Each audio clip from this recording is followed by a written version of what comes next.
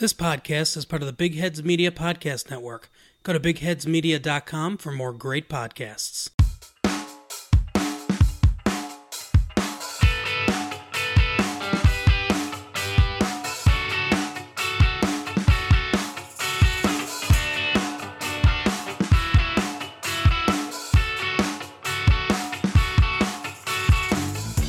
Welcome back to the Hammers Unrestricted podcast. A disappointing result on Saturday at the Amex Stadium, a 1-1 draw with Brighton. That leaves us 7th in the table. We've dropped out of the top 6 for the first time in what feels like weeks, and Spurs have finally gone back above us. 2 games left of the season to go. That's just 1 win for us in our last 5 games. Jimmy's here to discuss it all with me.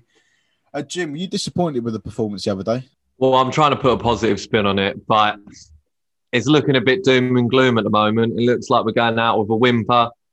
I'm not happy about it. Look, let's just get into it. You said last week, first of all, you don't want to hear anything about bottling it. I've seen a lot of that this week on Twitter, Instagram, you name it. I don't think we bottled that game, to be completely honest with you. We both said that Brighton was going to be a tough game. We don't do well against them traditionally in the Premier League. A difficult place to go to. I think the boys just look knackered, to be honest with you. And you got players coming back into the squad like Ogbonna and Rice who haven't played much lately. I think it was a big ask for some of them. What do you think? Well, like you said, it looked like a tired performance. It looked like they'd run out of ideas. But when the lineup was announced, I was thinking this is our strongest starting 11. And I was happy. I was like, they're going to be bang at the races. But have we rushed Rice back? Have we rushed Cresswell back? Because they didn't look themselves. And I suppose none of the team did really. No. I think I texted you that. I think I said that must be our strongest 11 because I'm the same as you. I loved it when I saw the lineup. I thought it was brilliant. Even Bowen getting a start again as well because he was amongst the goals when he got his run in the team. I thought Antonio especially looked absolutely knackered. He keeps trying these shots from 30 yards out. I don't remember ever seeing him score from outside the box, by the way. I don't know where he's got this idea from to just keep having pelters from fucking 40 yards out. But I don't know. I thought Lingard was tired as well. I think he's almost come in and he's done what he's had to do. He's got everyone's attention again. You know, he was banging form when he started, like we said a couple of weeks ago, but he's really gone off the ball now, hasn't he? Well, I mean, this was to be expected. He was always overperforming. And, you know, there was doubt as myself being one at the start of the season, and he proved us all wrong that he had this in the locker. But to do it on such a consistent basis, I said the same thing last week, it is so hard. And this is what defines good players from great players, that they can do it week in, week out, and that form isn't temporary with them. It's just permanent. Again, I'm not... He looked... The thing is, with Jesse Lingard, you're always going to get effort. And you can see him closing down, running in. I remember last weekend against Everton, I think it was 80th minute, he's running, made a goal-saving tackle, and then run up the other end, trying to make something happen. So even though it's not coming off all these fancy flicks around the edge of the box, at least he's trying something. You mentioned Antonio as well. You're saying fitness. Maybe if he'd stopped running around down the left and right mid and just stayed as the striker, maybe look a bit fitter. Because I feel like he's trying to do too much up there. And I just want him in the width of the 18-yard box. And this is what we've mentioned in the past. He is a converted winger, so sometimes that isn't going to come as naturally to him. But we just need him in the centre of the pitch, centre of the goal. I think that's just how he plays, though, as a striker. I think he goes down the channels. He draws defenders out for one. He takes them on out wide. That's when you've got Lingard floating into the middle. Bowen goes in there as well. Even Souček now, Rice is back in the team to sort of make those runs in the middle of the pitch. But I think that's the beauty of having Antonio up front, is that he runs the channels and that he stretches defences rather than like Haller, who we did have, who just was so immobile up front and just stayed within the width for the 18-yard box, as you said. Again, we mentioned about players coming back from injury. Declan Rice, it was good to see him back, wasn't it? I thought he had a fantastic game, actually, considering he's been out for the last 6 weeks. I want to read some stats out, first of all. His game by numbers against Brighton. 100% of his tackles were won. 93% passes accurate. 16 final third passes. 9 ball recoveries. 2 shots blocked. And he did create 1 chance as well. Solid return for the captain, wasn't it? I mean, it's key to how we play, Rice, because his ball recovery is exceptional, one of the best in the league. I don't have the stats, but I can only think of Kante, maybe indeed better than him. And he's so crucial to the way that we play because the way he recovers the ball and then springs out the counter-attack is so crucial because that starts those front four moving. And he is the key. And when we've not had him in the last few weeks, it's been noticeable. So it is great to have him back. Sadly, it just wasn't enough on the night, but you can't put it all down to him. Like, I think it was all the boys. I don't think all of them were at their best. Yeah, I just think seeing him come back the other night and just playing 90 minutes straight off the bat, having missed the last 6 games, just shows how good he really is. He really is a world-class player. Let's hope we can keep hold of him this summer. Speaking of world-class players, Saïd Benrahma, who we, have both had our criticisms of in the last couple of weeks, did put in a world-class goal, to be fair to him, didn't he? I mean, I feel like it's a love-hate relationship that we have on this podcast with Saïd Benrahma. As much as I criticise him, I do praise him because we know he's got the ability. He's just frustrating player. That's what I label him as, frustrating, because he just doesn't deliver when you need him to. He doesn't get these. I don't know. He's just a frustrating player. I think that's best said. But then that moment of quality, what a goal. What a goal. Just when you needed one as well.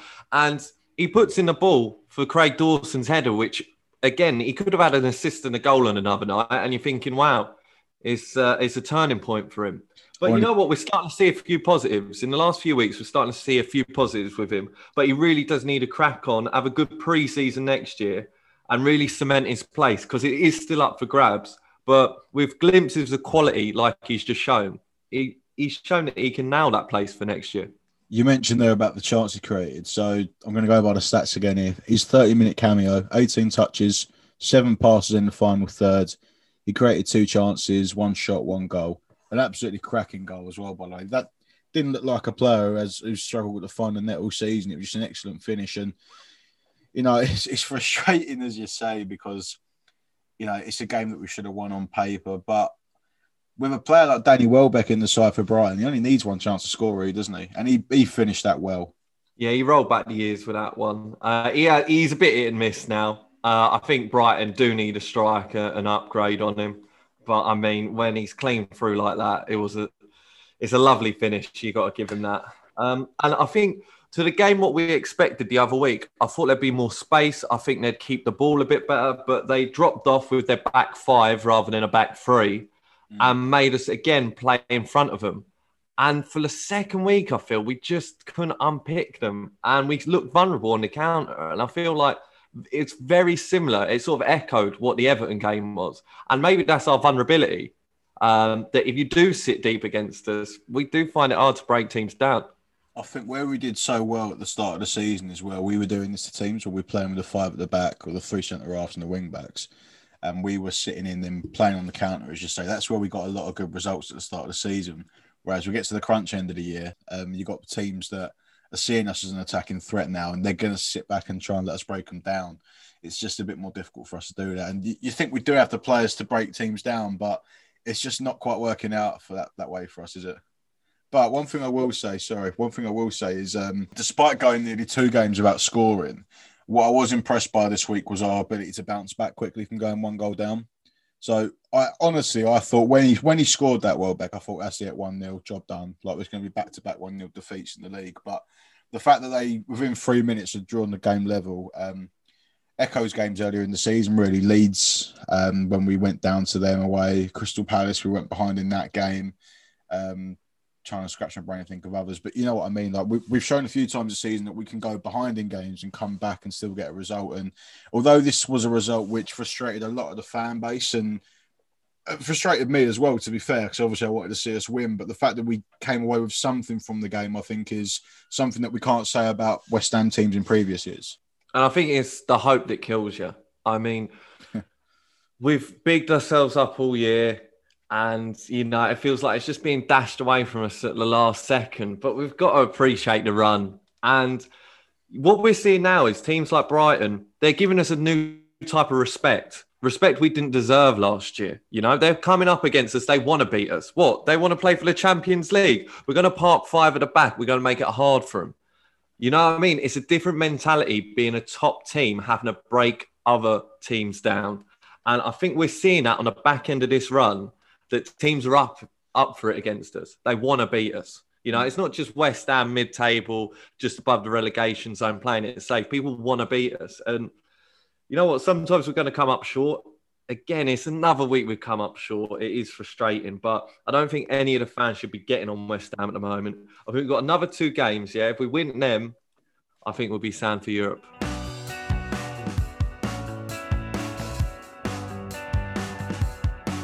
Obviously, we've got West Brom and Southampton coming up. I think one win from those 2 games will guarantee us European football next year. We've got a 3-point gap over Everton now, who are 8th in the table, one below us. But we are 7 goals better off than them with regards to goal difference. So, it's a shame to drop below Tottenham, having gone below Liverpool maybe a week or 2 ago. But, it's been close. It's been tight all season, really, isn't it? Let's be honest. And the last few weeks, they've just, they've been picking up wins. They've won 3 out of their last 5 games. Fair play to them, really. It's got to be said. Some good results for them. It's a shame to drop below them, as I said. But for us to actually be in this position compared to last year, I don't want to sound like a broken record here, but it is nice to be, up this end of the table for once, isn't it? And I think with the fans that want to, have a dig, fair enough. Like, you're entitled to your own opinion. But to me, it's been a cracking season. It looks like we're going to get Europe now. I'm going to cross my fingers and say we are going to pick up a win in the last 2 games, hopefully. And we should at least get the Europa Conference League. Now, I'm a big advocate for supporting the season, enjoying the run, and I'm not pro these negative sort of West Ham fans going at it. But I have to say, if Spurs finish above us, it just leaves that sour taste, doesn't it? And I hate to say it, but it just does. Like, I am so pro this run and pro Europe and everything. But you know what I mean? Just mentally, I thought, you know what? After that win against them, especially at London Stadium, I was like, yeah, we can make a statement here. And it does feel like we've just faded slightly. And yeah, it would be slightly disappointing, but I don't want to read too much into that. And yeah, we just got to focus on the last 2 games and hopefully we can finish as high as possible. So look, we're saying it's a bit doom and gloom at the minute with regards to finishing above Spurs. Obviously, I'd like it. Obviously, I'd want it, but it's not going to be the end of the world if it doesn't happen. But 2 tough games, Aston Villa, who have fallen away themselves really this season. Jack Grealish has just come back into the side. They want to be making an impression before the Euros. Leicester's a huge game.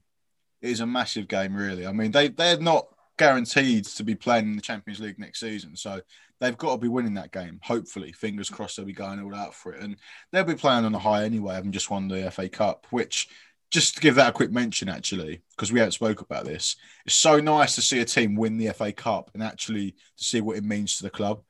Like, how good was that final? Especially to see Chelsea losing all. Yeah, well, I mean, Chelsea could walk away from this season having lost the FA Cup final, Champions League final, and not qualify for top 4. I mean, I was thinking Tuchel revolution, but to see it just, again, sort of similar to our season, just right at the last moment, just to collapse, is really interesting to see. But you know what? They've got a lot of work to do because they've got to beat Leicester, they've got to beat City. I think they've got their work cut out for them personally. They've got Leicester and they've got Aston Villa in the league as well, like Spurs have, same fixtures. So, 2 very difficult games again. And, you say they could lose 2 cup finals and miss out on Champions League qualification. We can only dream, mate, but that'd be lovely, wouldn't it?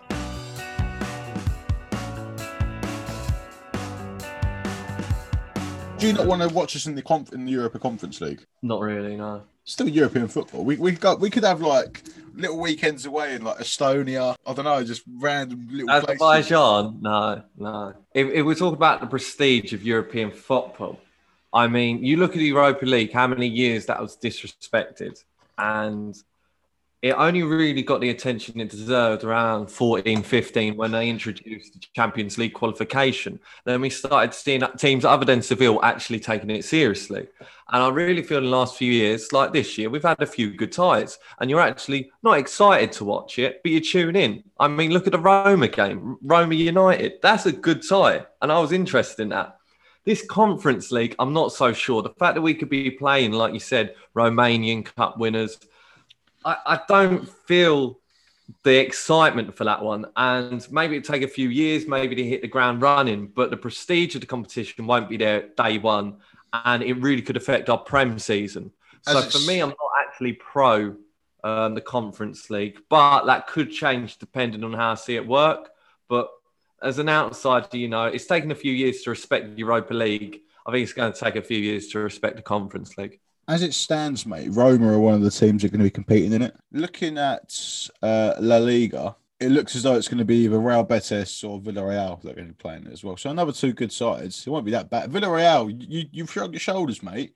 They're in the final of the Europa League. What argument have you really got it? There's two sides there. Two sides that are actually made it to at least the semi-final of the Europa League this year, who could potentially be playing in the Conference League next season. So I understand what you're saying. It's not a very prestigious competition, but who are we to snub European football, mate? Like, how many times have we travelled abroad to watch West Ham play in a European competition? 0. So, who are we to really snub this? You just got to have it, mate. You just got to embrace it and get stuck into it. No, I fully agree. I do fully agree with that. And you have talked me around a little. But you've named the best teams in the competition. And if there's a 32-team pool, let's see what 30 to 32 is saying. Potentially at the minute in the Europa Conference League, right? You're going to have West Ham from the Premier League, Villarreal from La Liga, Bayern Leverkusen from the Bundesliga, Serie A, you'll have Roma. And from Ligue 1, you'll have Marseille. Mate, Dimitri Payet away. Are you turning that down right now? I mean, there's going to be a huge golfing quality. And, if it derails our Premier League season, then I don't think it'll be worth it. I'll tell you what, mate, if we qualify, we'll go through each of the 32 teams on the podcast, all right? We'll leave it at that for now.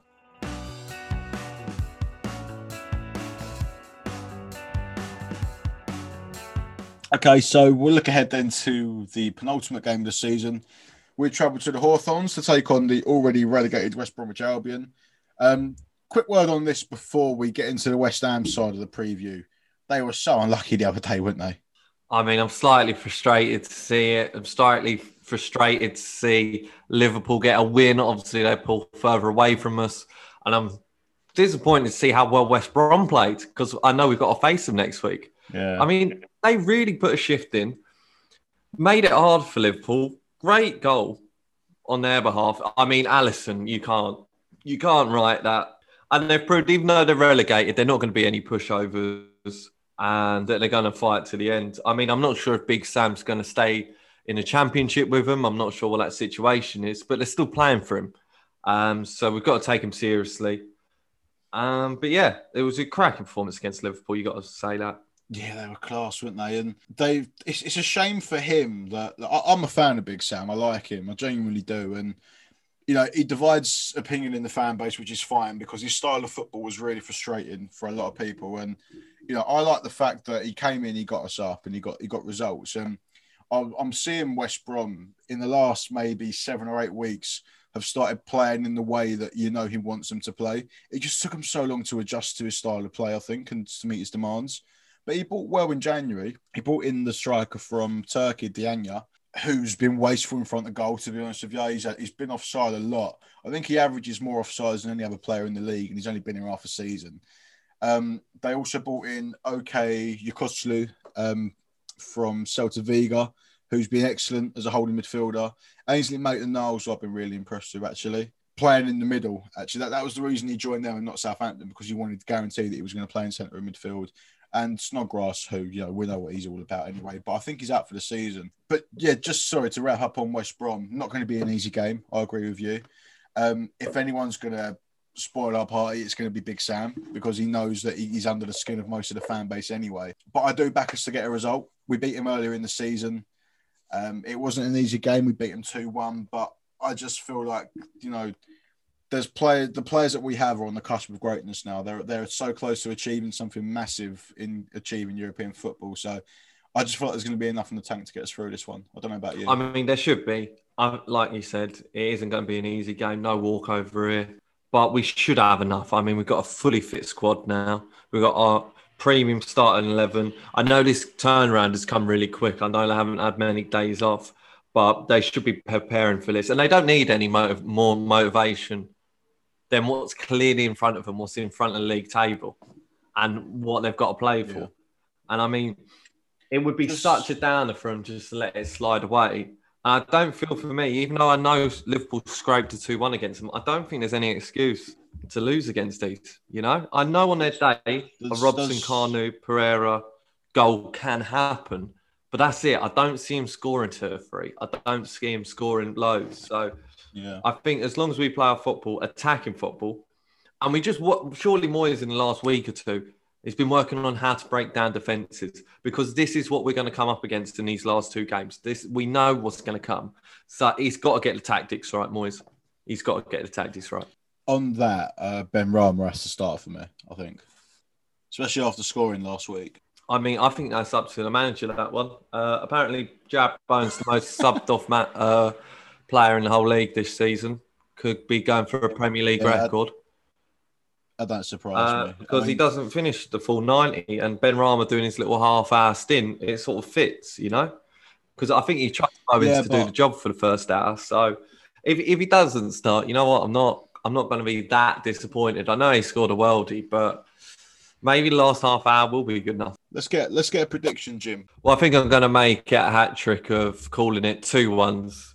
I'm going to go for another 2-1. I don't see us keeping a clean sheet based on our recent performances, sadly. But, I mean, you've got to back yourself against West Brom, surely. And what it means to us. We look at the Liverpool game, like we said, it's not going to be easy. But with a fully fit starting 11, I think we'll bag 2. So I'm going to go for 2-1. Yeah, as you said, mate, no clean sheet in the last 9 league games since the 2-0 win against Leeds on the 8th of March. I'm going to back us to break that duck. We're going to win 2-0. There is going to be 2 goals from Michail Antonio, I believe, and that will put him level with Paolo Di Canio. I got it wrong last week. He'll be level with Paolo Di Canio on 47 Premier League goals for West Ham. Then he's going to nick the win of the week after against Southampton to become the record goal scorer in the Premier League. But yeah, I'm backing us to... Big predictions. But I back that up because away from home, Antonio is on fire. Like, I know his stats at home haven't been so, but I think he's got 14 goal involvements in 14 games away from home. I mean, that says it all. He's a good traveller. He's going to be involved one way or another, isn't he?